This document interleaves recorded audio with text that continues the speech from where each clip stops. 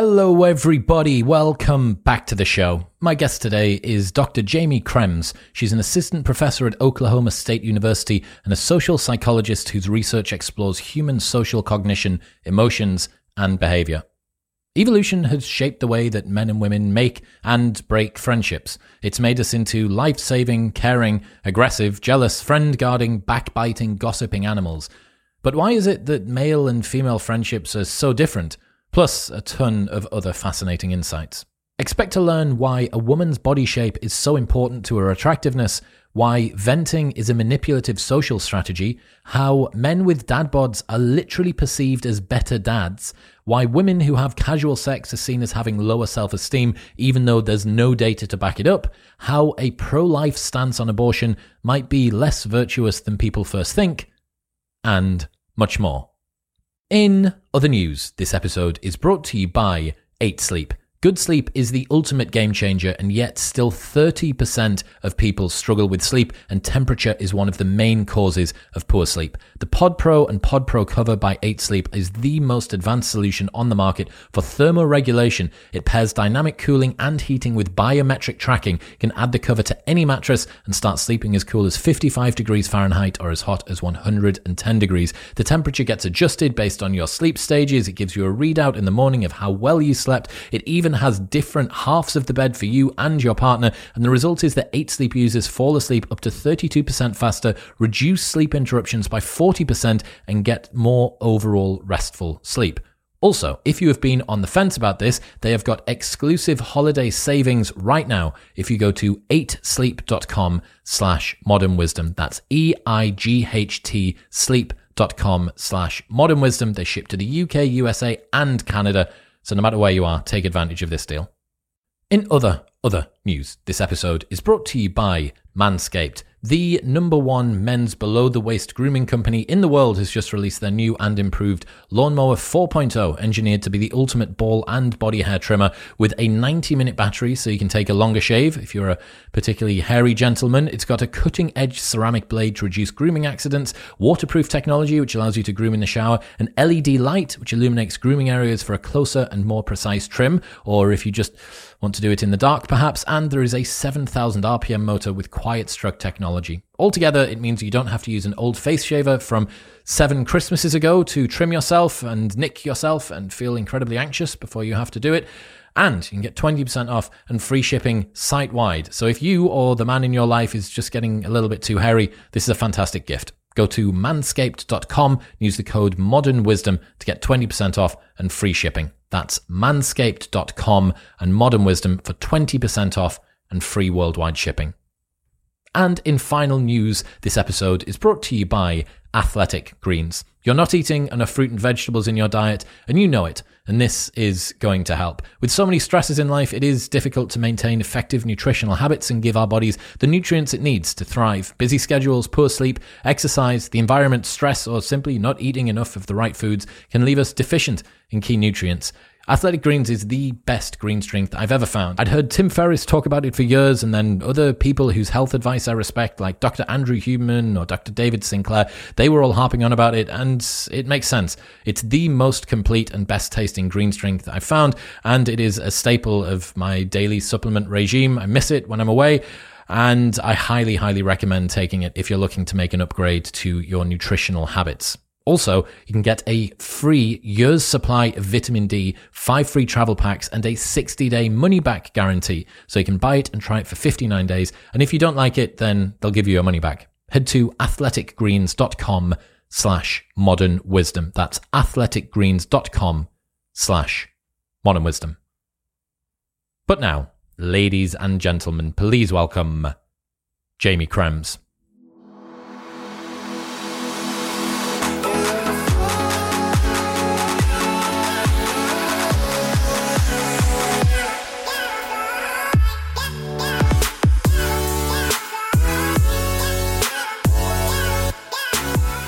Jamie Krems, welcome to the show. Thanks for having me. How do male and female friendships differ? Oh, God, how much time do you have? Okay, so we're not going to start with the easy stuff. Structurally, they differ in terms of so males typically form these less emotionally close, looser, but multi-male friendship groups. Females tend to form really emotionally intense and close dyadic relationships, so female-female relationships. That's one of the biggest ways that they differ because it has all kinds of implications for what happens when those friendships break up. Female friendships tend to be shorter lived and more fragile than these more robust multi-male friendship groups. It has implications for the acrimonious end. Women share much more intimate details with one another, and this information can be ammunition that friends can use against each other when this friendship breaks up. They also spend so much time together, so when the friendship does break up, there can be huge grief at that. And I could go on and on talking for about 4 hours about it, but those are some of the ways. Why would it be adaptive for women to have fewer friends with deeper connection versus men having a broader friend group? Yeah, we don't know. It's honestly, we don't. I'll probably say that a ton. So we do have really great evidence from non-human primate work. Susan Perry's lab at UCLA, Joan Silk, who is at ASU. And that work suggests that among non-human primate females, so capuchins, baboons, having just a few close female friends can increase the female's own longevity and the health and longevity of her offspring. So it does seem like there are strong links between female friendship and female fitness. There is some indication that perhaps in humans as well, so Stacy Ruckus's work, perhaps in humans as well, female friendship is also fitness enhancing. Our friends do a lot of good things for us. But why that would be different among females versus males, that's a really great question. And in humans, yeah, we don't know. Would it be a potential case that with alloparenting, the shared parenting of your child amongst usually family members, but then sometimes super close friends as well, the cost of choosing a wrong friend to look after your child is so great that the threshold for you to call them a good friend needs to be higher than for men? If you're going to go and try and take down some mammoth that you're almost certainly going to fail at doing, you don't mind who it is that you go with, right? Mm-hmm. Like, if 1/3 of you are going to die over the next week, then cool. Like it can be whoever you want. But if you're going to put your child into the hands of somebody else, that to me would suggest, okay, well, I need to make sure that I have a greater threshold for friendship than the guy that just wants to throw spears at things and talk shit. Yeah, so there's sort of a greater confluence of benefits among men. Among women, maybe not so much. So that's one of the answers or possible answers is the importance of alloparenting. Another one is this idea that our women, we birth offspring and somehow we're closer to our friends because our female friends hijack this hormonal, physiological, mental system. That's probably not the case, but that's one explanation. Another one that might hold some water that people like Tanya Reynolds and the late and great Anne Campbell have been proponents of is this idea that there's a long history in humans of patrilocality, which means that males stay in their natal group and females often leave the natal group and end up in their male partner's group with a bunch of co-wives potentially. And so if that's the case, then females are potentially going to be designed to form kin-like relationships with people who aren't kin, whereas males have that sort of buffer of what we'd call lowercase r relatedness. So if they help each other, they sort of help themselves because they're genetically related. It boosts their inclusive fitness. For women, if they help the other women in their social group, maybe they're co-wives, they're not related necessarily. And so they're not going to get that just boost to inclusive fitness. Maybe there's something going on that predisposes women to form these kin-like relationships to make other women more invested in them, and then maybe more invested in helping them and their offspring. Because stuff like infanticide and even homicide is attempted between women within the harem of whatever guy they're with. When it comes to what men want from men that they're friends with and what women want from women that they're friends with, how do they differ? Yeah, so my colleague Keela Williams, who's a professor at Hamilton College, has this really great paper in Evolution and Human Behavior on sex differences and friend preferences. Men seem to prefer the sort of coalitional support, social support. Women want more emotional support. They also tend to want more time and energy put into the relationship. Men also tend to prefer these sort of what are sometimes called shoulder to shoulder relationships. So, okay, yeah, maybe we'll talk. I don't care if we talk. I don't need to talk to you, but I want to do stuff together. Women, it's more face to face. I need to hash out everything that just happened because that bitch looked at me funny. Did you see in Friends by Robin Dunbar, there was a study done on the angle that men stand facing each other and that women stand facing each other? Did you see this? No, I read that book too. I sent it to my parents because I'm in it. He was my old advisor. He's the coolest. He is a legit legend. Yes, he was on the show a couple of weeks ago. So nice. In it, he said that, and this is so fascinating. I can't unsee this. This is one of those things that you can't unsee. Next time that you go to a party, look at the angle that men are standing talking to each other. It's almost always going to be slightly open. So they're going to be about 120 degrees was the average angle that was found. And the argument for this that was put forward is that the only real time that men would stand face to face is if they were about to fight. That's quite a confrontational, front on, eye to eye thing. And I notice it in myself with my friends. I notice it in people when I go into parties. And yet you see girls, and girls are totally happy to be completely front on to each other. So yeah, that confrontational undertone, physical confrontational undertone is super interesting. That's it. It reminds me. So if men are going to stand at an angle to sort of defray the possible cue that, I'm going to attack you, there's some work that suggests that maybe the reason that women share all of these secrets and share these sort of evaluative information, I might tell you who I really hate or how I really feel about someone or a phenomenon, is to say, okay, you have some ammo on me. I'm a friend. I'm a friendly. You can trust me. And it does seem to work. So if I share social information with you, particularly information that's sensitive, or even if I just self-disclose to you, you're more likely to trust me, like me, and feel close to me.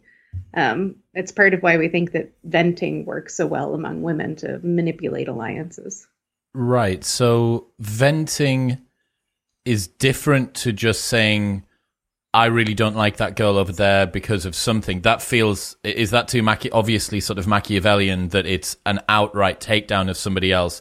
If it's couched in this sort of frustrated, agitated language that, I just need to tell you, I got to tell you about this thing, and she's such a bitch, and I hate her shoes, and I hate her hair, and she whatever. Is that what's the difference between venting and just outright like being abusive to somebody behind their back? Yeah. So I would say that a good example of venting is like, I'm just so frustrated, Chris. I don't know what to do. I mean, she's just canceled on me again, and I have a really hard time, and I just don't know how to handle this. So what we think is going on is that it's not that venting is any less Machiavellian, although it might actually help venters to not be conscious that they're trying to harm a target, the person they're venting about. It's that compared to more overt competitor derogation, saying like, oh, she canceled on me again, versus she sucks so hard, she's so selfish, I hate her. That allows you to harm the target just as much. So you harm their reputation just as much in the eyes of the person that you're talking to as if you said she sucks and she's horrible. But unlike if you say she sucks and she's horrible, you don't look bad. Your reputation is buffered. How much they like you is buffered. It's really just this form of venting that really makes the person you're talking to like the target less, but still like you just as much. By playing a agitated victim in one form or another, it doesn't make you look like someone that's actually sly. Because obviously one of the things, as someone that was a club promoter for a long time, I saw this, that a big insight you learn about people that often talk behind people's backs, if you pay attention, is that you shouldn't trust them to not talk behind your back. They're not just doing it for them. They're doing it for everybody, for the most part.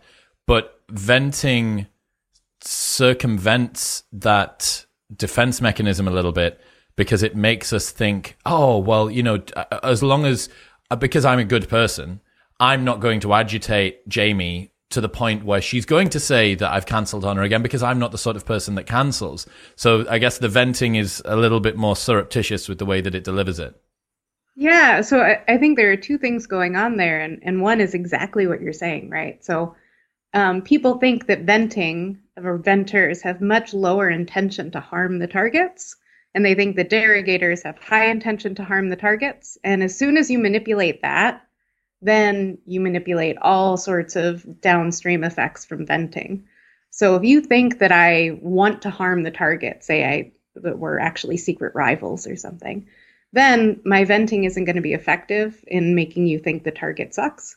And my venting isn't going to be effective in making you think that I'm not aggressive and I'm not manipulative. Another thing that's going on is that, I subscribe to these models of friendship whereby people have sort of friend rankings.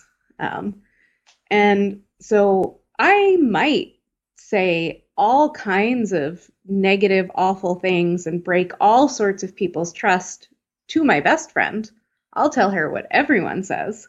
But if I'm doing that to her, she might infer sort of as a cue, if I'm saying, well, Chris said this, and I shouldn't say it out loud, but Chris said this. She might think, oh, well, Jamie values me more than Jamie values Chris. And that could just sort of bolster where she thinks I put her in my friend network. And this is Keela Williams, and she really is the top in my friend network, and I really do tell her everything. Fantastic. I don't know why people don't assume that. Fantastic. When it comes to getting other people to buy into you as a friend, understanding that you're giving them privileged information that in the wrong hands would be ruinous, that seems like a smart, costly way to show that you are of good faith. Like if you're going to say, I need to tell you about my chronic flatulence, it's been plaguing me for a long time, I can't really talk to anybody else about it, in the wrong hands, that would be bad info. Are there any more nuances there with regards to how people open up with that privileged information? Does it relate at all to venting in one way or another? So I do think that venting shares in common some features with that sort of self-disclosure, right? And to the extent that venting does and can be a form of self-disclosure, like, oh, I just really can't stand this person, then maybe venting enjoys some of the same functionality as self-disclosure, like making you think I like you better, or making you think that I'm really trustworthy. I would say, too, that the ammo, the information, so, I mean, ideally, I don't have chronic flatulence and it can't be smelled, right? But something that's secret that is really hard to assess, that's the reputational damage that's really, really intense. And it might be, so among women, for example, chastity is a big thing. Males really prefer fidelity and chastity and female mates on average, cishet, et cetera, et cetera.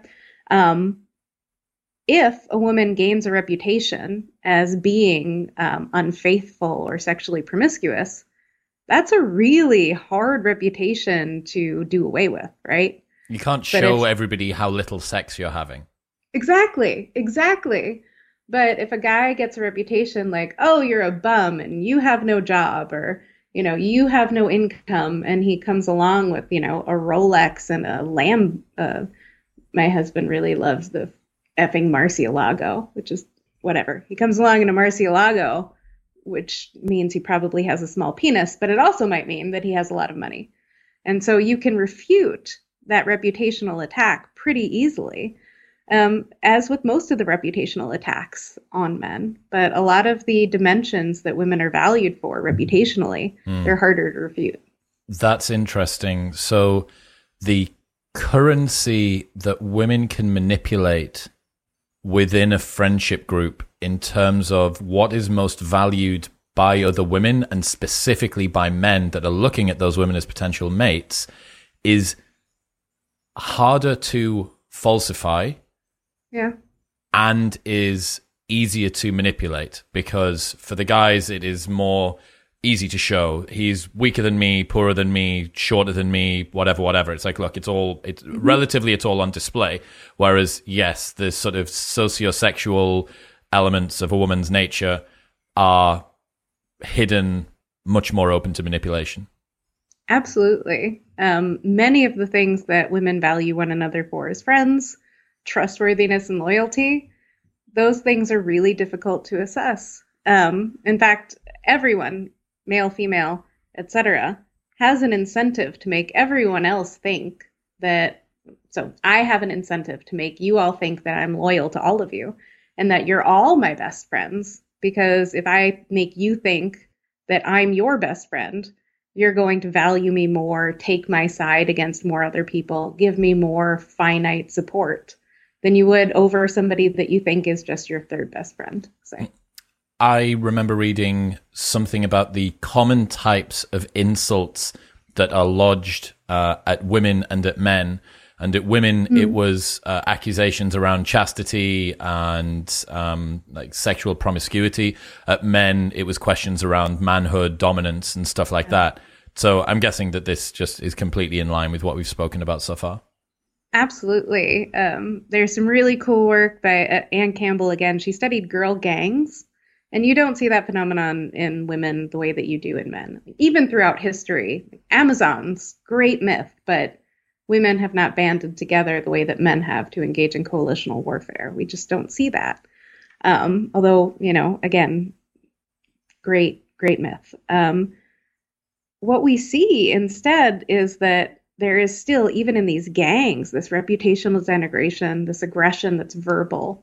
But when we do see women fight, it's often over accusations of being sexually promiscuous. So it's the reputational denigration that actually leads to the physical altercation. Interesting. What role does attractiveness play in terms of impacting a woman's role within friendship groups, ability to make friends, fragility as she climbs up the social hierarchy and stuff like that? Yeah, so one of the things that we thought, and there are some data that suggests that attractive women actually evoke or attract more aggression from other women. And that might be the case because the more attractive a woman is, particularly as a mating competitor, the more rivalrous or the worse a competitor she is for you. If she's really good looking, she can get what she wants better than you can get what you want if you're another woman. But what we're finding, my grad student, Laurie and Mary and I, are really breaking down what it is that makes women threats computationally. And what we're finding is maybe not that surprising in light of some work by people like David Buss and Aaron Sell. It suggests that for women, attractiveness is really important. Men value attractiveness in women as a cue to potential status and fertility and all of these good things. And attractive women end up getting all sorts of goodies. People want to be their friends. People want to give them things. They end up getting bigger salaries than less attractive women. And so they're kind of formidable. They end up having a lot of power that they could withhold, or a lot of goodies that they can withhold from you. So it turns out that that's actually much more complicated when it comes to attractiveness, because people want to be their friends, even though they're also potentially really dangerous rivals on the mating market. If a woman's just promiscuous, then it's easy. She doesn't really possess any positive affordances for me. I can just say, fuck her and aggress against her. Okay. I was going to ask, why is it the case that guys like to be around other guys that are successful? They have this sort of trickle-down effect of casting a broad shadow of their resources and their success. What's the difference there? Yeah, so women end up facing this bind that men don't. Um, Guys love being around other successful guys, and they're even actually pretty big fans of being friends with guys that can outcompete them on all sorts of things. Yeah, you're So if I'm a positively guy, disposed to having friends that are further up the hierarchy than you. exactly, exactly. You want them to be better than you at stuff, and it doesn't threaten you, it doesn't bother you. That's great. And even when little boys are talking, they'll say, like, my dad's car is a rocket ship. Oh, well, my dad's car is a bigger rocket ship. Whereas little girls end up doing very much sort of these weird strategic gymnastics to not stand out. And God forbid, never seem like they're striving or being superior. Because among girls and women, if you're the person that says, well, mine's even better, mine's even bigger, you're going to be excluded. And so women end up facing this bind of having to compete to get what they want, but they can't necessarily lean on some other women to do that because while competing, while striving, they end up being the kind of person that gets kicked out of the friendship group. Why is it Did that more... make sense? Yeah, it does. I'm trying to work out the difference between men and women of why the women seem to have a more zero-sum mentality when it comes to their friendships than the men do. Yeah, so I don't think we have a good explanation. We have a lot of good data that suggests, so Joyce Bennenson's incredible work that men are more cooperative with one another. They can handle more conflict with one another. They reconcile after conflict more with one another than women do. Um, and with my grad student, Crystal Duarte, we have some data that suggests that it's not that women completely disfavor competitiveness in their female friends. They can handle competitiveness in female friends. They just don't want their female friends to be competitive toward them. So if you're competitive toward your rival, or even if you're competitive toward the woman I don't like, awesome, good for you, kick that bitch's ass. But don't be competitive toward me. Whereas guys are okay with that. They can handle that. The best explanation that I think we have really does come from Joyce Bennenson's sort of overview of the costs and benefits of cooperating and competing in primate societies. So males have this ability to band together to guard the group in intergroup warfare. Females never did that. They don't have this pressure to do that. And so for males, any one ally might be simply more valuable. And so, yeah, we might hate each other and maybe, I want to kill you. But at the end of the day, if my group is bigger than this other group, even if I want to kill this other guy in my group, he has more benefits to me alive than dead. Friend guarding and mate guarding to me seemed like two very similar dynamics. The fact that I learned this from David Buss, that mate guarding, if you have a partner that you feel is starting to slip away from you, you move into a cost-inflicting strategy where you try and bring down their mate value. You do things like make sure that you check their texts, you make them feel more insecure. It can come up with things like gaslighting. With men, it often results in even domestic violence, where they can start to inflict physical costs. This is a manifestation of someone being concerned that their partner is going to go and leave them for someone else. And then I found out from you that there is the exact same thing for friends, and that's friend guarding. Yeah. So friend guarding can look really similar to mate guarding. It's just you're guarding a friend instead of a mate. The sort of things that make a mate poacher more scary to you are going to be different than things that make a friend poacher scary. And so we started to investigate some of that. But I think, for me, at least, the coolest difference that we're seeing is that people are not just absolutely necessarily predisposed to hate people who guard them.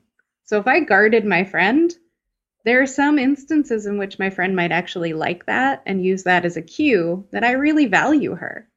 And it's probably the same case in romantic relationships, except much of the research, although if you look at like 1950s women's magazines, it's different. But much of the research says that we just hate jealous people. We don't want our partners to be jealous, full stop. And that's not entirely true for our mates or for our friends. And I think that's really apparent among friends. If I say to my best friend, like, you're spending a lot of time with this other person, and I love our friendship and I don't want to lose it.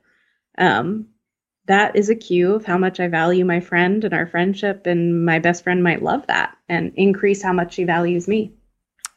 I suppose outward displays of jealousy are the costly signals that we were talking about before. It's also opening up a degree of vulnerability from you.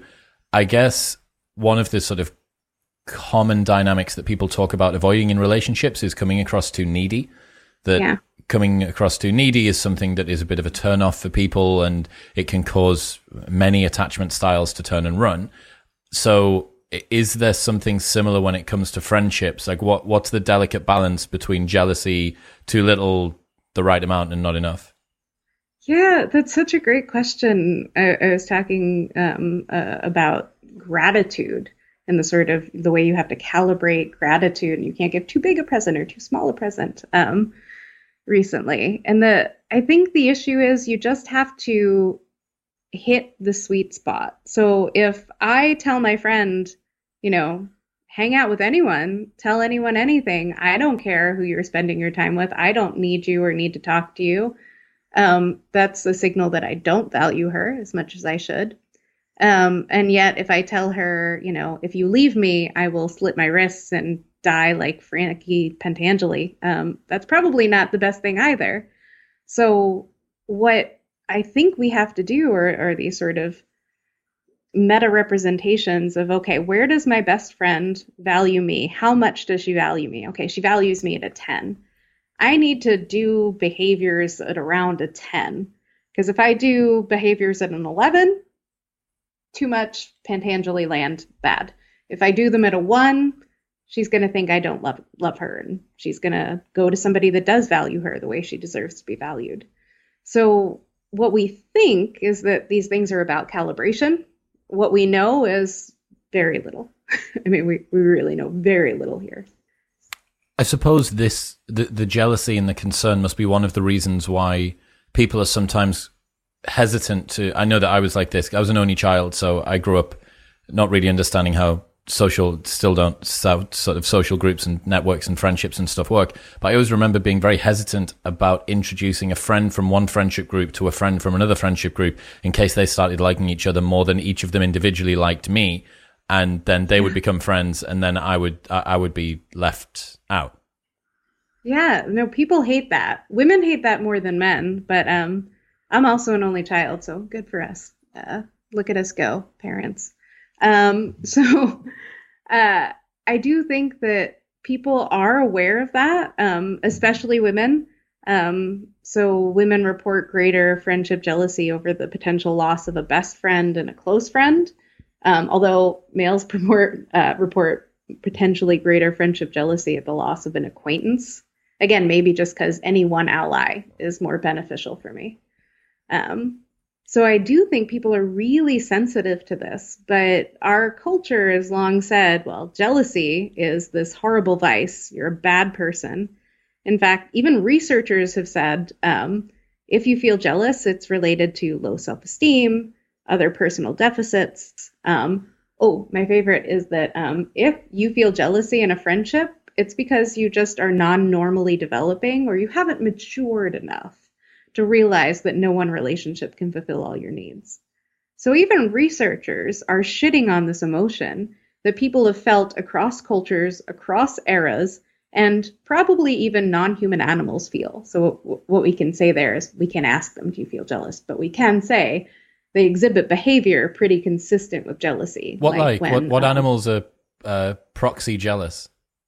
Oh man, so chimps do it. Horses do it. So female Mustangs in Spain will bite and kick the friend poacher. They sort of have female best friends. They'll do that. Cows do it. Dolphins do it. And lions do it. It does seem to be a social animal phenomenon. So I think we actually, if we knew to look for it, we probably see it in even more social species. And what you're saying is all of the researchers, or many of the researchers, are shitting on this emotion, which has to be adaptive. It's so broadly found in the animal kingdom and so ubiquitous throughout all of humans. Like, it's here for a reason. It has to be signaling us this is something that you need to pay attention to. Yeah, exactly. If it's so and solely maladaptive, selection would have gotten rid of it. But it's probably not so and solely maladaptive. Rather, it does some benefit for us. Probably, in our view, pretty similar to Bus on jealousy. It serves an adaptive function or a function tributary to reproductive fitness that says, hey, don't lose this person that you value. So for friendship jealousy, we sort of think it's a combination of two things. I'm going to feel more jealousy the more that I value the friend that I stand to lose. So a best friend versus a rando. And I'm going to feel more jealousy the more threat or replacement threat that this other person stands to pose, the poacher. So if the poacher is spending a lot of time with my friend, I might feel some jealousy. Like, okay, maybe my friend likes them better. But if my friend definitely prefers me to that person, so if my friend has a +1 to, I'm trying to think of a concert I'd actually want to go to. That's really hard right now. A metric concert, because I'm an aging hipster. My friend has a +1 to a metric concert, and I can go, but their new friend also wants to go. Well, if my friend takes me, then I know she prefers me over her new friend. And even if she spends 40 hours a week with her new friend, I'm not as threatened because I know she prefers me. Okay. You looked at the differences between interpretations of women's body size and women's body shape. What did you learn there? Yes. So, I mean, I don't think this is going to be shocking for any man who has looked at women or for any woman who has cared what she looks like. But to the best of my knowledge, it's the first empirical study to show that fat stigma is sensitive not only to how big a woman's body is, but also where her fat is on her body. And so two women who are the same exact height, the same exact weight, and the same BMI, if a woman carries her fat in her gut versus in her hips and thighs, the woman who carries her fat in her gut is going to be stigmatized much more. People have much less favorable views of her. What do you mean when you say stigmatized? So they feel less warm toward her. They probably be more likely to discriminate against her in all sorts of ways. And we also have some data that we haven't published yet about the stereotypes they hold about her. So they have more negative beliefs about her, that she's lazier, that she's less attractive, that she's less intelligent. Okay. Why would it be the case that fat in the gut versus fat in the hips would have that effect? Yeah. So, I mean, Steve Gollin and Lasek have really exploded the idea that waist to hip ratio, which is, so if your waist is small and your hips are big, you can think of a beautiful statue. I'm trying not to say Kim Kardashian, but Kim Kardashian, dear God. Sorry, I can't believe I've said Kim Kardashian on something scientific, but whatever, it's fine. So small waist, big hips and thighs, good for her. That probably doesn't signal fertility. It probably signals, though, future reproductive value, so the ability to have more children in the future. What do you mean? What's the difference between those two things? So fertility would be, can I have kids right now? So we often think about fertility in relation to ovulation, which is even more immediate, that 4 to 6 day window of when sex can lead to pregnancy. But it's very likely more a signal of youth in particular, this waist to hip ratio. And we do have some data consistent with that. People think that the more fat goes in the gut or around the waist, the larger the waist gets, the older the target is, particularly for women. And so if we see that a woman has this waist to hip ratio, she might be healthier. She might have potentially more useful genes for us. I don't know if I buy that. But very likely a woman who has such a waist to hip ratio is likely to be younger and have higher future reproductive value. Whereas a woman who has fat in her gut, that's the fat that's typically related to the things we associate with the negative outcomes linked to obesity. So obesity doesn't cause these things necessarily, but things like type 2 diabetes and heart disease. Gut fat is what's really related to that more than just fat, period, which is awesome because my ass is huge. Sorry. So I remember you reading. didn't need to know that. The internet does now. I remember reading a bunch of different things that was showing tribal women and this like really insane sized bum. And one of the arguments that was put forward there is that having a huge ass offsets the weight of a child in front of the spine during childbearing, that you actually have a different way that the spine is loaded that may be able to make it easier. Another one was that wider hips create a physical cue of a broader birth canal, which maybe would reduce complications during childbirth. But I did see a study about maybe 3 months ago that said there is no correlation in fertility, in like genuine fertility, between the waist to hip ratio in women. So it's one of those things where I'm like, why do we like it? I'm trying to work out why men like it, and it does seem like it's the same as whatever, like good smooth skin or something. It's just a cue of youthfulness that maybe we've managed to kid ourselves into. Oh, it's something to do with the birth canal. It's something to do with the way that women can stand up when they've got a child. Yeah, we can come up with a lot of really silly or bad evolutionary takes, and my God, we have as a field. But that said, I mean, I think the way that science should work is sort of throw it all against the wall and test it. And for me, at least, I would put my stock in whatever Lassick and Gollin have to say. They're sort of the last word on this stuff for me. And so what we know is that across cultures, there does seem to be something going on, right? This is the shape we find most attractive. So something is happening. It's happening across cultures. It's happening largely across eras. And whatever it is seems to be something that attracts men to women. Okay, most of those things that attract men to women are related to fertility, maybe fecundity, youth, that kind of thing. This is probably one of those things. And I sort of buy the idea that it's this future reproductive potential. But it doesn't mean it's not, these other stereoplegia and there is something going on with the spine that makes women more and less attractive during pregnancy. I think David Lewis has some stuff on that and how stiletto heels change the shape of the spine and the bum. So these things are possible. But if you wanted the final answer on it, don't go to me. Go to Lassick and Gollin. That's where I'd go. How does body size interpretations differ from women to men? Do you mean that women view themselves as bigger, or if you have a woman that is of a size, and if you have a man that is also of a size, what are the sort of interpretations about the guy? If you have a fat guy, what do people think about him? Because we know what they think about a woman.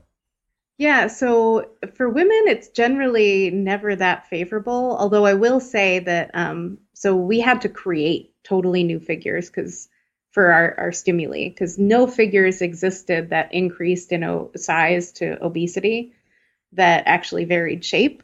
And once you do allow shape to vary, people are more favorable of the female figure who is obese but has that hourglass shape, compared to a figure who is overweight and has her fat in her gut.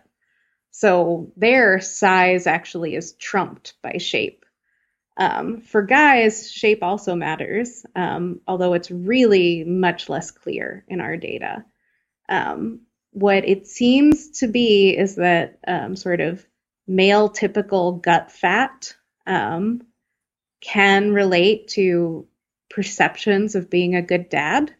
So that dad bod phenomenon. And Mitch Brown has some stuff on this. Hang on. You're telling me that a guy that has a dad bod gut is perceived as being a better father than a guy that doesn't have that? It's possible. So Mitch Brown has some stuff on that, and our data would support that view.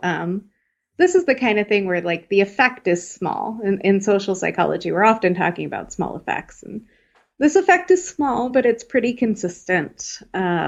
People might think that, my guess is, okay, so you have 1 calorie, you can't spend it twice. You can spend it on mating effort or you can spend it on parenting effort. If you are a really hot dude, you can spend it on mating effort and do really well. If you're a dad bod dude, not to say that they're not hot, plenty of people loved Ben Affleck when he looked like that, I guess, although that tattoo is hideous, but whatever.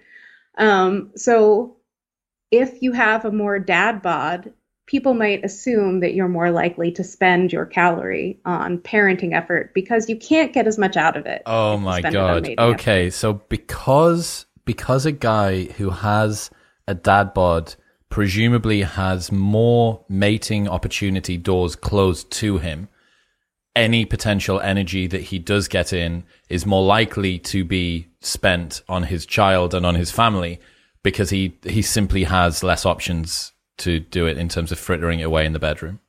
I mean, I don't know if this is something that Mitch Brown has already done. It's entirely possible, but that's the sort of mechanistic account, the perception that he's more likely to spend his time and energy on parenting and maybe less so on mating. That's what I'd go with. But of course, that could all be, completely wrong. And that's half of what we do in science is learn how wrong we are. That is absolutely hilarious. Okay, so you spoke about high heels on women there. I want to talk about the psychology of women's wardrobes because I know that this is something else that you looked at. What is going on with women's wardrobes? Why do they dress the way that they do? I mean, there is a huge answer to that, and we've studied a sliver of it. And I think I should say here that so much of this stuff, so women's clothing seems like this sort of ephemeral, silly little topic. And even I agree with that. Although I love clothes, and if Phoebe Philo is listening, send me everything you got. But it's a really fascinating phenomenon if you couch it and sort of situate it in the world of these signals. So feathers on birds, these physical signals that tell other people about you. And the dimension that's different with humans is that we get to pick and choose. So a peacock doesn't really get to choose how long and beautiful and lush its tail is. But for women, we do get to pick and choose these signals, and they can mean a lot. And what we've found is that particularly when women are new to a group, they're going to meet other women, they're more likely to dress modestly so as to not be excluded or attacked by other women that they're meeting. Why would it be the case that dressing non-modestly would cause them to be excluded or attacked?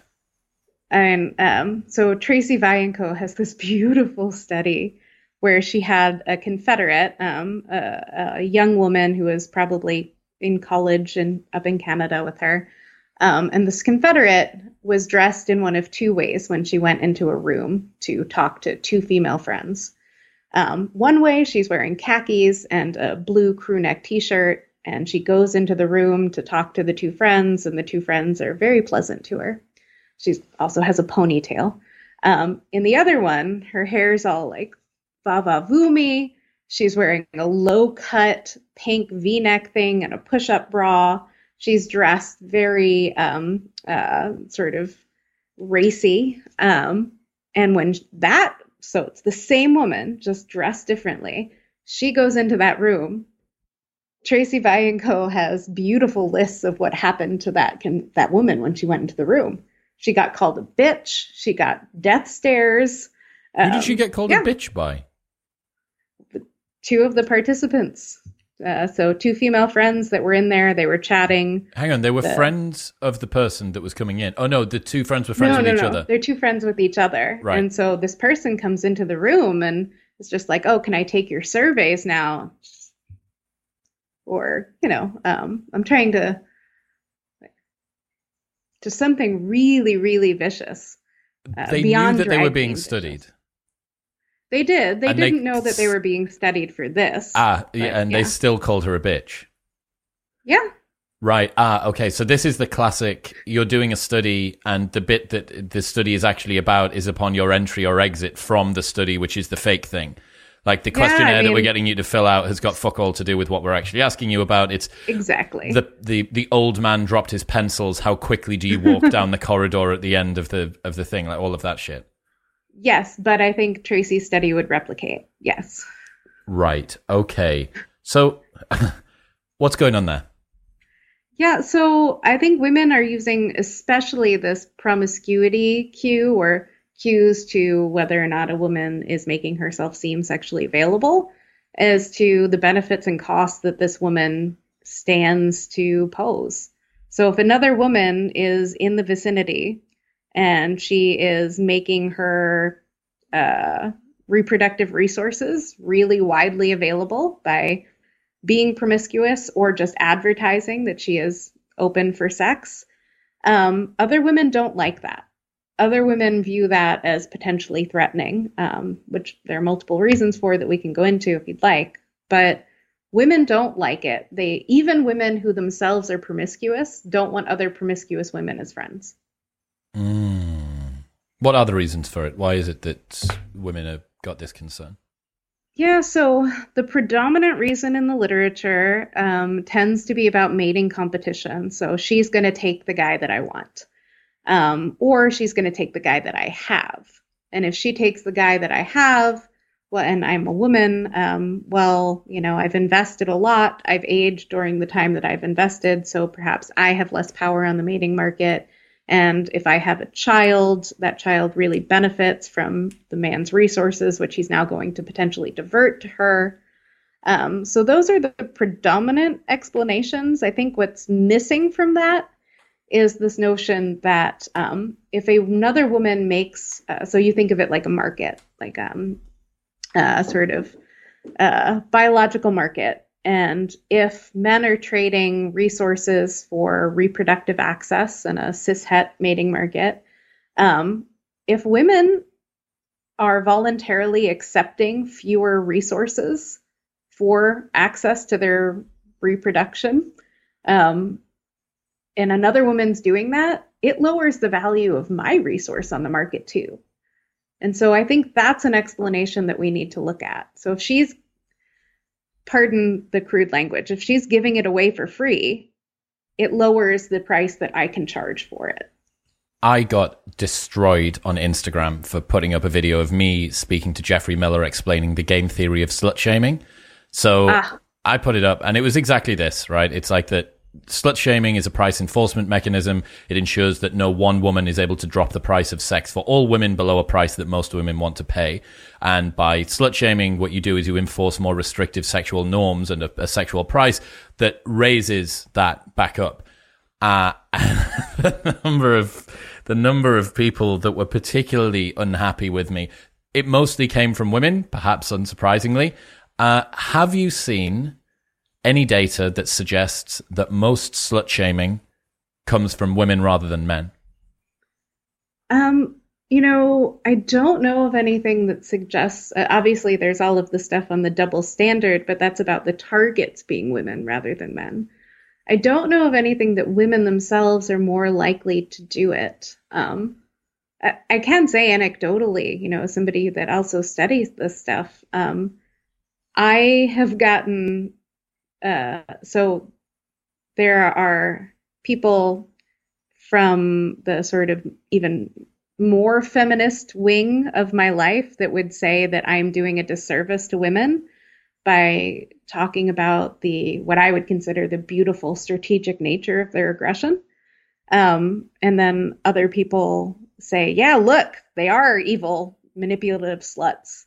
So I get it. I do get it. And I think we could talk about this stuff in a way that really honors how beautiful and strategic women can be. It's no surprise that men can do this. Yeah. We should also elucidate the gorgeous viciousness that women can visit on each other. And I don't know why we think of that as somehow worse. Well, it triggers a lot of people, right? There is a real sort of elegance to the samurai blade that women's intrasexual competition wields.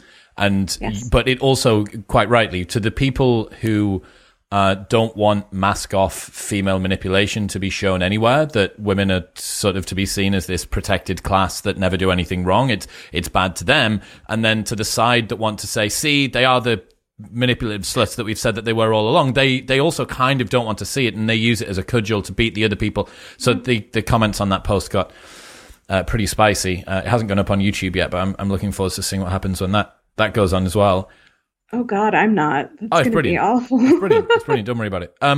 How do you know that the intrasexual changes that women make with their wardrobe aren't just outfit choices that women are dressing for men with? Like, how do you control for the male influence on outfits? I mean, the really simple answer is you do an experiment and you tell women you're going to hang out with only other women tonight.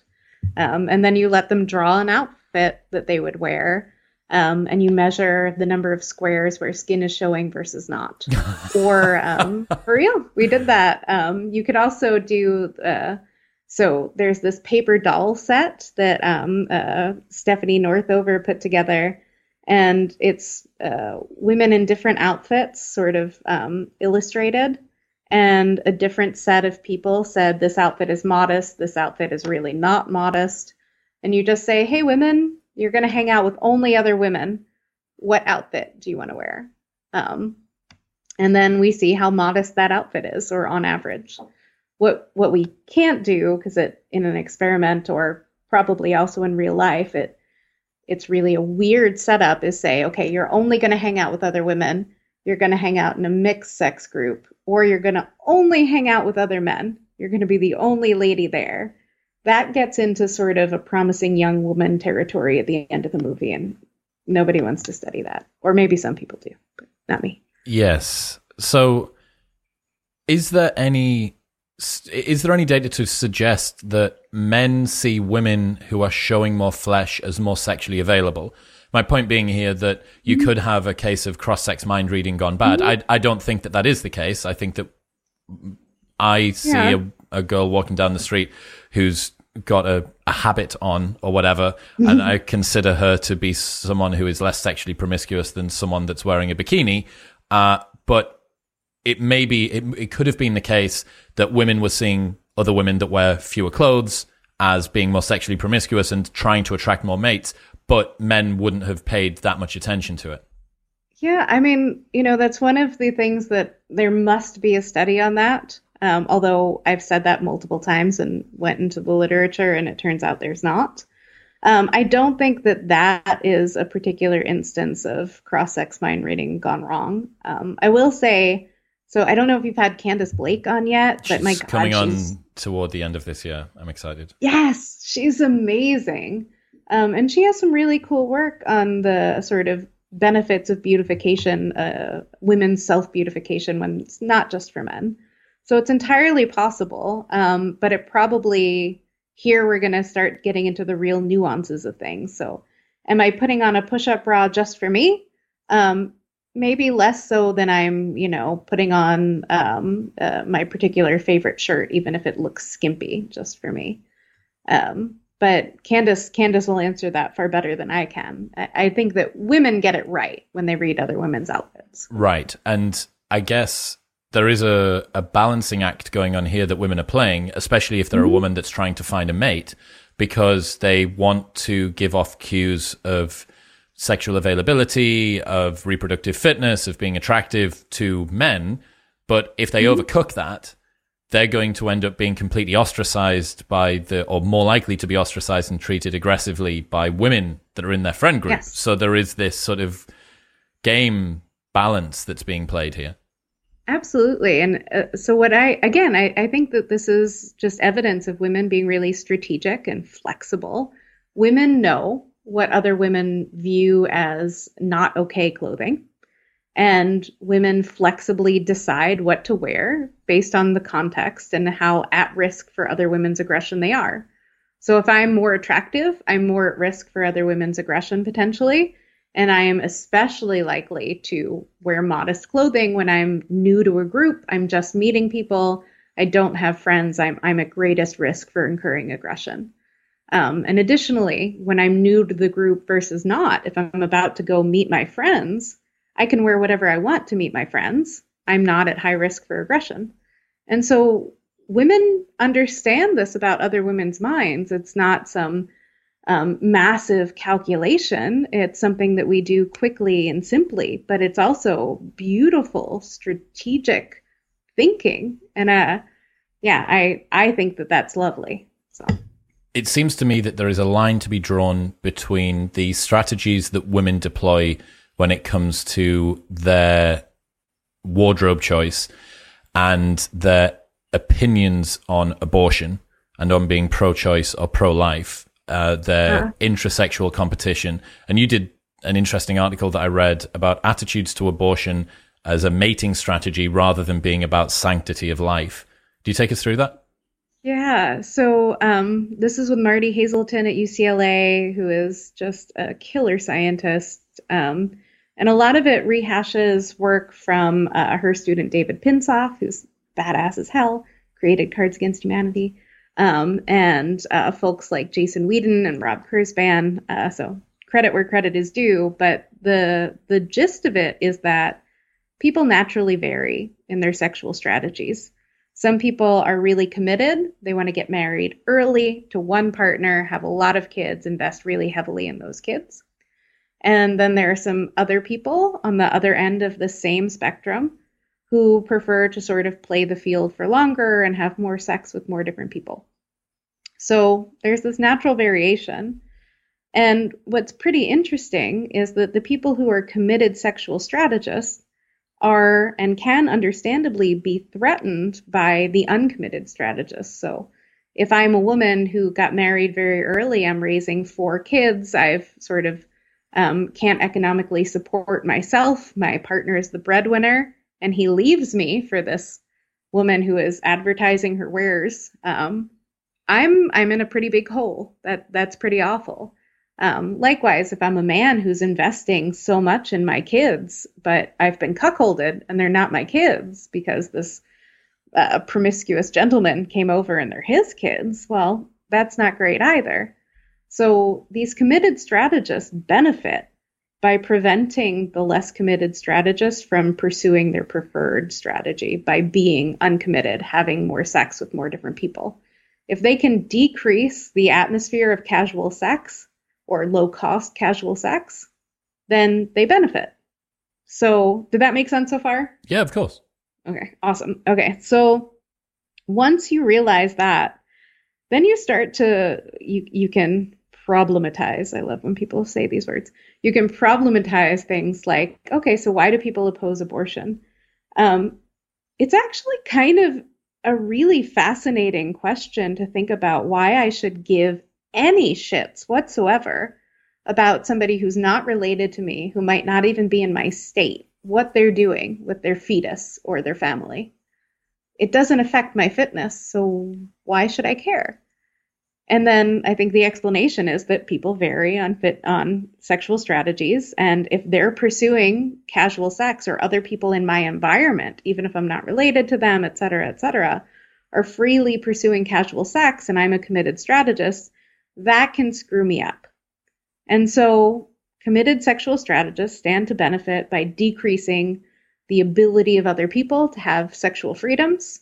And if that's the case, then we should expect these committed strategists to do all sorts of things like oppose abortion, because when abortion is legal and free and available and safe, more women are likely to be okay with having casual sex.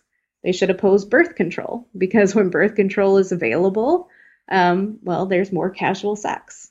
And it turns out they also oppose some of these other things like marriage equality, which they associate gay men with promiscuity. And they oppose recreational drugs because they associate Molly and marijuana with promiscuity. And this is statistically significant. There is a more prevalence of this in couples that are married, if they've got kids, if they've been together longer. How does that relate? So usually what we'll do is ask people, there are different ways to ask it, but what's your sexual strategy? So you don't have to be married, you don't have to have kids, but these things do all go together. There's some really cool work by Nick Carey and Damian Murray and colleagues that says that, so you know that old chestnut that people just get more conservative as they age? Yeah, that's probably not true. Rather than just getting older and becoming more conservative, it seems like that effect completely washes out when you control for a number of children. So if people have kids and have more kids, they become more socially conservative. And again, the idea is that the sort of deep strategy that socially conservative cultures or groups or situations make my investment in my kids safer, better for me. Why would it not be the case that the people who oppose abortion are not just morally opposed to all of the moral arguments that you would see around abortion? Why is that not sufficient justification to wash out all of the stuff to do with sexual competition for partners? Yeah, I mean, it could be. Some people might genuinely believe that these fetuses are babies and they don't want babies to be murdered. With my colleague Jordan Moon, we have some data to suggest that that's probably not the case. So if I am a person who thinks that abortion is murder, I should want to prevent abortion, right? So the more I think it's murder, the more I should want to prevent it. Okay. So we asked people how much they think abortion is murder, for example, and we randomly assigned them to read about one of three hypothetical bills. All of the bills would cost the same amount of money, and all of the bills would save the same amount of lives. But in one condition, the bills prevented abortions and saved fetal lives by punishing women for having abortions. And so that's the only condition where we also see, okay, if we're going to punish women for having abortions, that should decrease the availability of abortions and it should decrease women's engagement in casual sex. So that would be good for the committed strategists. The other two conditions were we're going to save fetal lives by letting there be sex ed and birth control, which should decrease the need for abortions and therefore save the same amount of lives. And the other one is something that people often, you probably heard this talked about. We're going to save the same amount of lives, but they're newborns. So we're going to give critical care and provisioning to newborns and save their lives. They die without this care and provisioning. So if I think that abortion is murder and I'm just about saving lives, then the more that I'm about saving lives, the more I think abortion is murder, the more I should support all three of these. And that's not even close to what we find. So the more that I think abortion is murder, the more that I want to punish women for having abortions. But we actually see slight negative slopes for the other two. The more that I believe abortion is murder and want to save innocent lives, the less that I'm willing to support a bill that would give critical care and provisioning to needy infants. So that probably suggests that what they're saying is driving their behavior is not driving their behavior, which is not surprising. That happens for plenty of people. How do you know that that's not just retributive justice that they feel should be duly done against someone that has transgressed some moral boundary? So it's possible that, they feel like they should punish women because these women are transgressing. But if they're saying that it's not about punishing women, it's about saving lives, then they should probably want to save lives, even if they don't get to punish women for having abortions while doing it. And that's just not what we see in the data. And some other data. Oh, sorry. Just that I was thinking about the fact that what you've tried to do there with the three different bills is have the same number of human lives, baby human lives, saved or protected. And what you've controlled for is whether or not the mothers are disincentivized from having casual sex as openly. Yeah, so that's only the one condition that disincentivizes casual sex. The other two save the same amount of lives. So it's the same amount of justice, so to speak, but they don't feel the same toward those. So I mean, there are plenty of things going on, and there are probably some people that really do believe that this is just their moral obligation. I don't know those people. I wouldn't want to be interested in knowing those people. They're probably be really boring people, but very nice people. I think that it's interesting to consider why we have the motivations that we do. Like, are my stated preferences and my revealed preferences, like, are they actually what I say that they are, and how blind am I to that? I think that the abortion debate, a lot of the language, it's surprising to me to find that out, because so much of the language is around the morality of it, some sort of ethical line in the sand that should not be crossed, so on and so forth. That to me feels like, but I mean, who's going to put their hand up and say, actually, what I'm trying to do is restrict sexual norms so that all of the other women and men. But I suppose there must be an equivalent for this as well. Didn't you find out that is it men invest more money in their children, in fathering their children, like sexually restricted men spend more money on their kids? So I didn't do that. If that is out there, that's probably Nick Curry and colleagues would be my guess. And I wouldn't be surprised if that's true. I do think that that's true. But I think exactly what you're saying. So I can say it's a moral goal, moral imperative. And that's a much more convincing argument for me to say than saying, I just want to further my sexual strategy, these free love new age hippies be damned, right? And it also requires, so that for that latter thing to happen, I just want to further my sexual strategy, it probably requires they have a PhD in psychology and have been studying this and realize that there's this notion of reproductive morality or reproductive religiosity, and that things like sexual strategy lead to religion rather than religion leading to sexual strategy. Ooh, what do you mean there? So, I mean, it's obviously we haven't, randomly assigned people to conditions here, but it does seem like the things that religions want serve people who have committed sexual strategies. So have one mate early, invest really heavily in that person, stay together forever and don't get divorced or you'll go to hell. So all of those things that religions often support are restricted strategy benefits. And if that's the case, then you might very well imagine people who have restricted strategies would be attracted to religion.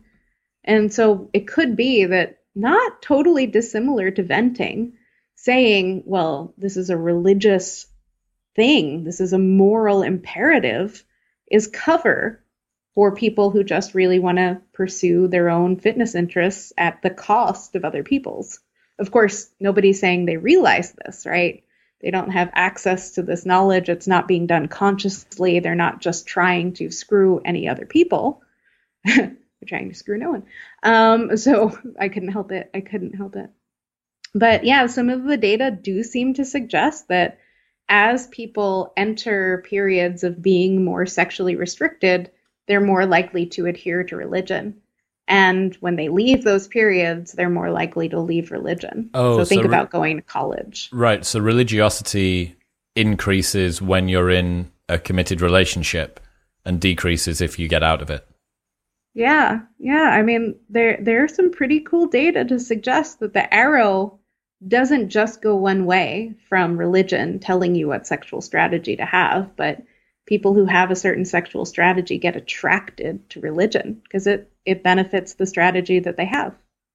How should people deal with the discomfort of hearing that you would say their view on abortion or their sense of connection between themselves and their religion could be their evolutionary programming coming out in a how would you say, the press secretary of their mind, giving them a very culpable excuse? Like, how should they deal with that? Because that's something that's like incredibly uncomfortable to hear. Yeah, I mean, what isn't these days? I don't know. I'm not the most sensitive person, Chris. So I would just say, suck it up. I really, there's probably a nicer way to put it. I don't have the capacity or bandwidth or natural disposition to figure out what the heck the nice way is. So suck it up. Yeah. Do you not find as you learn more about your evolutionary predisposition, though, and the different motivations that are coming out in your behavior, have you not found yourself in a sort of an uncanny valley of feeling like you're just at the mercy of whatever genes were given to you from a 3 billion year like evolutionary unbroken stream? I mean, would I love to remake the world in an image where everybody thought like Lizzo was the hottest bitch ever, which many people do, and she really probably is? Yeah, I mean, I would love that. That would benefit me. Because she and I are shaped very similarly for anyone who can't see what I look like. So that would be awesome, but that's just not the world that we live in. And I think understanding reality is great. And I think acknowledging the fact that we have a lot of personal choices that we can make that aren't necessarily making us slaves to some innate programming. Our behavior is hugely flexible. I think we have to realize that too. So I don't think we're just, sort of these lovely programmed robots that just say, she's hot, I must mate. I think there's a lot more to us than that. And the messiness and the complexity and that part is what I love about humans. Very few of them, but the ones I like. Talk to me about the relationship between casual sex and self-esteem, because I know that you've done a ton of work on this as well. Yeah. So, I mean, this is one of those things where I don't know why people haven't gone after this effect before, but we knew in media, so books, films, have you seen Arrested Development? No. It's an amazing show. It's hilarious and ridiculous, but in the show, they have a sort of cheeky analog of the Girls Gone Wild video series, and it's called Girls with Low Self-Esteem. And so we have this, it's so prevalent, the idea that women who have casual sex must have low self-esteem. It's so prevalent in society that it can be a punchline on a popular TV series, or largely unpopular TV series, but nevertheless was funny. And so what we did was simply investigate this and see if it was the case for men as well. And what we find is in America, people think that women, but not men, who have casual sex must have low self-esteem. And, self-esteem can be hugely important for oneself, but perceptions of other people's self-esteem are perhaps even more important. So if I perceive you to have low self-esteem, I'm less likely to want to be your friend. I'm less likely to ask you for a date. I'm less likely to hire you for a job. And I am less likely to vote you into political office. So this isn't just, oh, woe is this poor, sad little woman that has low self-esteem. These have real, serious economic and social consequences. How are you defining self-esteem? What does it mean? So feeling good about yourself. Very simple, classic definition, a sense of respect for yourself. Okay. Why is there a presumption that casual sex, somebody that has lots of casual sex, would be low in self-esteem? So that women have casual sex. So there's this presumption for women. We see it repeatedly. Part of it, not all of it, but part of it seems to be that people presume that women who do have casual sex are sort of making the best of a bad job. So they presume that women would ideally prefer to have one long-term mate who loves them and they love, and that's that. And so women who have casual sex are sort of just tossed into doing this. They have to do it to get by, or they have to do it because they're trying to find a partner. So that's part of the thinking underlying it. But I say part because even when we tell our participants, this woman is having casual sex and she fucking loves it. She is so happy doing this. She doesn't want to be tied down. She doesn't want this other stuff. They still believe that she has lower self-esteem than a woman who has committed sex, so one partner, and is unhappy pursuing it. So this is a really robust phenomenon. We couldn't make it go away. Hopefully other researchers continue down this line and can figure out how to do that. But would the assumption not be because it is easier for women to get sex than it is for men to get sex, and that there is a presumed preference for women to get into a long-term committed relationship. So by her having sex, that is her filling some sort of void inside that she can't fill with a long-term monogamous partner. And that might be it. They think that, yes, it's easier for women to have sex. And so women might have an easier time attracting a mate than a man does. I'm sure you and Will Costello can talk about this in the incel phenomenon or maybe the femcel phenomenon all day. But even so, when that woman is having casual sex and just enjoying it, she's eschewing the strategy that people assume that she has. Even when we say, well, she's enjoying it, people don't believe that she's enjoying it. And that really might be the sort of deep logic of presuming that women are less likely to enjoy or seek out more partners and more variety. Why do you think that men, and why do you think that women would hold that view about other women? Probably the same thing. So I don't think that men and women differ in their perceptions and stereotypes there. I think the sort of meta thinking for both is the same, that, well, she just can't get what she'd really like, which is a single partner. Why would it not be the case that women would want to lower the perceived self-esteem of the other woman in order to make her less of a, you've already said, less likely to be asked out on a date, less likely to be friends? That woman would be more of a potential sexual rival. So what I'm going to do is I'm going to lower her perceived self-esteem in order, like this cartel, this unspoken cartel between everybody on the planet, to do that. But I couldn't see why there would be the same motivation for men to do that. Yeah, so I should clarify that what we're looking at here are the stereotypes and not the reality. So women and men perceive women who have casual sex to have lower self-esteem. The reality isn't that. What's amazing is that, so our same participants, males and females, who report holding the stereotype that women who have casual sex have low self-esteem, are participants who hold this stereotype report their sexual behavior and they report their own self-esteem. And in the participants who hold the stereotype, there is no consistent relationship between their sexual behavior and their self-esteem. So if there is any real world relationship between men's or women's sexual behavior and self-esteem, it's probably complicated. Somebody like, I'm probably going to butcher her name, but Zana Vrangalova would suggest that if you want to have casual sex and you're having casual sex, then you'd have high self-esteem. And that makes sense from a sort of nice evolutionary perspective on self-esteem as a sociometer telling you how well you're doing in the world. So I want this thing. So Mark Leary has this really great idea that self-esteem is really just our sort of cue to ourselves of how well we're doing. So it's an aggregate of, do I have good friends? Do people support me? Am I getting the sex that I want? All right, I feel pretty good about myself. So I'm pursuing the adaptive goals that I have, and I'm doing pretty well. And low self-esteem would be, I'm not pursuing these goals, and I'm not doing very well. And so a sociometer perspective would suggest then that if I want to have casual sex and I'm having casual sex, then yeah, I should feel pretty great because I'm doing what I want to be doing.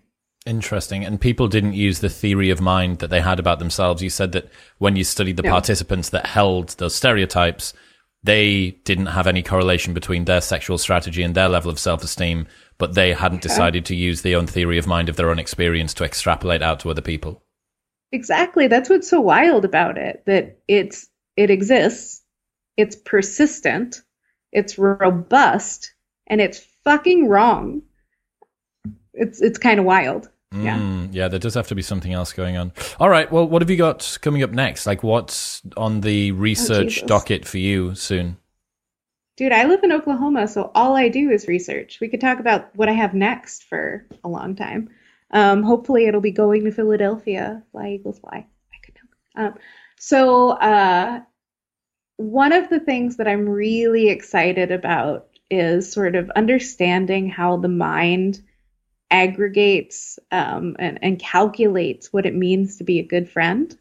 So what we're hoping to do across 30 nations or 30 locations, including small scale societies by collaborating with anthropologists, and industrialized societies collaborating with other people at other universities, is to explore what we think makes a good friend. And we're going to do a really simple experiment that I kind of love. So, okay, who's a better friend, in your opinion, Chris? A friend who helps you and helps somebody you don't like, or a friend who helps you and doesn't help somebody you don't like? In fact, I should say, who's a more helpful friend? Okay, so the more helpful friend would be the first one. The better friend, the petty child in me, says the second one. So, I mean, there's this sort of objectivist view, right, that you're taking, which is a person who helps two people is twice as helpful as a person who helps just one. And there's a view, so most work in social psych just focuses on the two people in the friendship, not the ways that other people can bear on the two people in the friendship. And so on that view, however my friend behaves toward me, that should be all that I care about. So if they help me, they're 100 out of 100 on helpful. If they don't help me, they're 0 out of 0. And our view is that people do think of the world in terms of how is my friend going to radiate positive effects on me, both directly by helping me, but also indirectly by fucking my enemies, or at least not helping them. And so what we predicted and find is that, at least in the US, people view friends as super helpful when they help me, but not my enemy. They view them as much less helpful if they help both of us, which is basically saying, I view objectively more helpful friends as less helpful. And they view friends as very unhelpful, obviously, if they only help my enemy and not me. That's fascinating.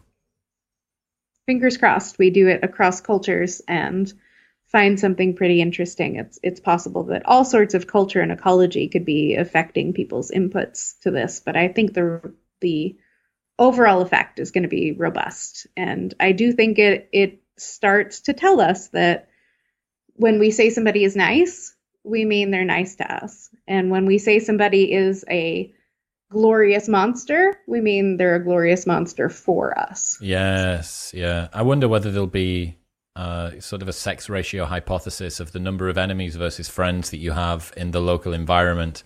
And if you were surrounded by more enemies than you were friends, the relative amount of investment that your friends gave you would be more or less valuable. Yeah, so there's some really cool stuff on relational mobility. So how able we are to get in new friendships and leave old friendships. And so you can imagine that in a similar way, if we sort of have to be friends with our enemies, there are different costs and benefits of how our friends then treat those enemies. Maybe so ideally. If you were in an environment where you were overrun by enemies, you would have to collaborate with them at some point. So perhaps you would be prepared to put up with more shallow displays of friendship from your friends, and then maybe there would be a change in terms of the amount of venting that you would do behind the scenes in order to make sure that, we're actually still, I know that you're kind of pretending to be friends with them, but it's like it's still really us that are the proper friends on the other side of that. Yeah, it is so interesting that the knobs and dials and faders that you think about with regards to people's friendships, what they do for other people, their level of disclosure within their own friends, their level of personal vulnerability, what it is that they tell them, how much venting they do, how much sabotage they do of other people. Like when you add all of this together, it's not surprising that friendships are such complicated things to try and manage. Yes, we don't talk about that nearly enough. I mean, you had Dunbar on.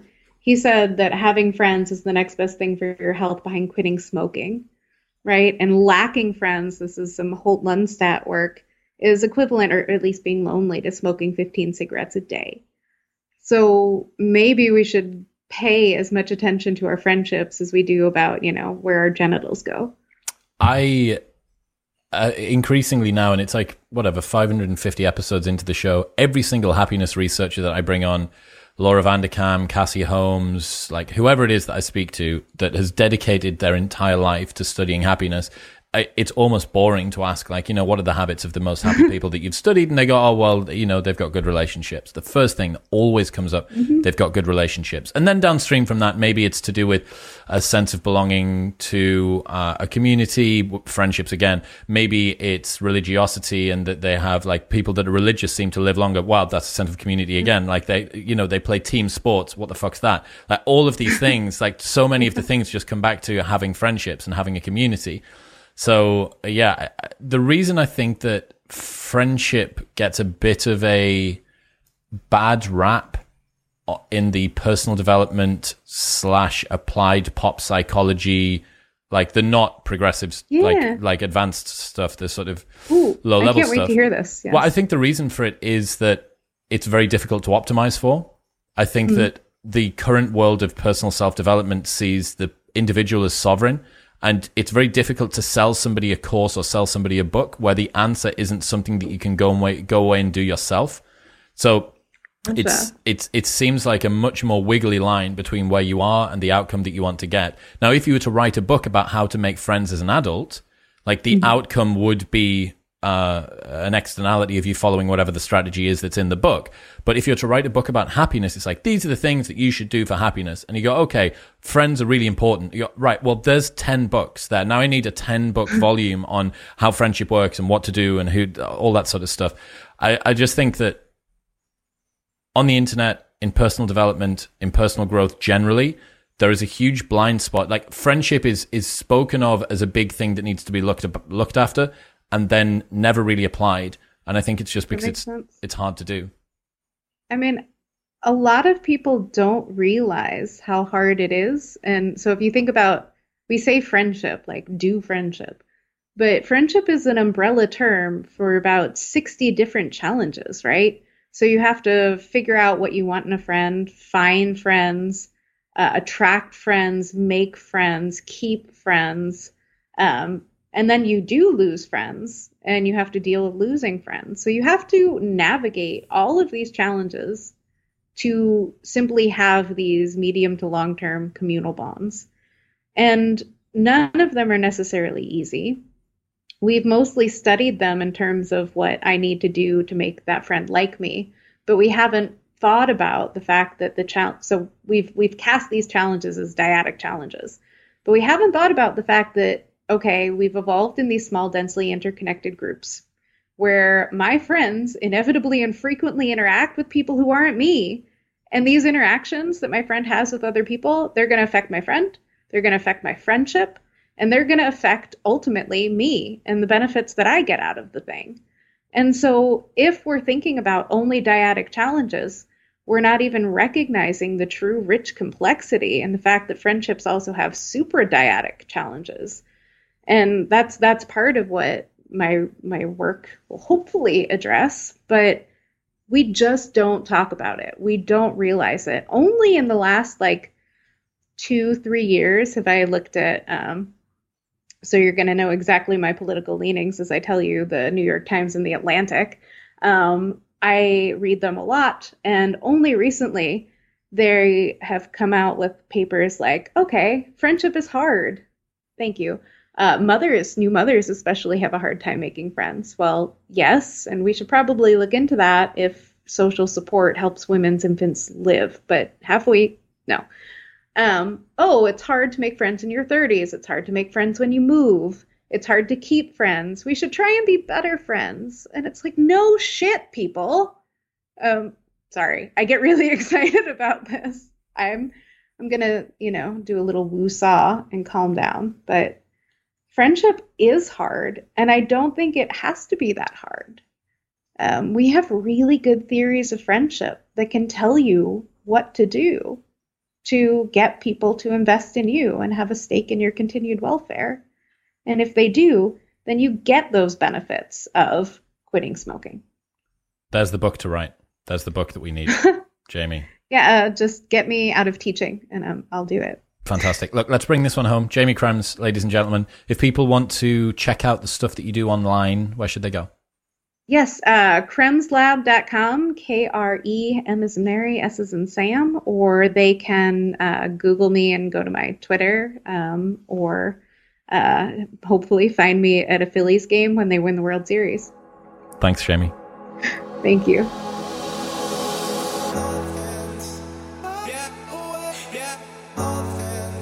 Thank you very much for tuning in. Don't forget that you might be listening but not subscribed. So head to the follow button on Spotify in the middle of the page, or there is a plus in the top right-hand corner on Apple Podcasts. It is the only way that you can ensure that you will never miss an episode when it goes up, and it helps to support the show, and it makes me very happy indeed.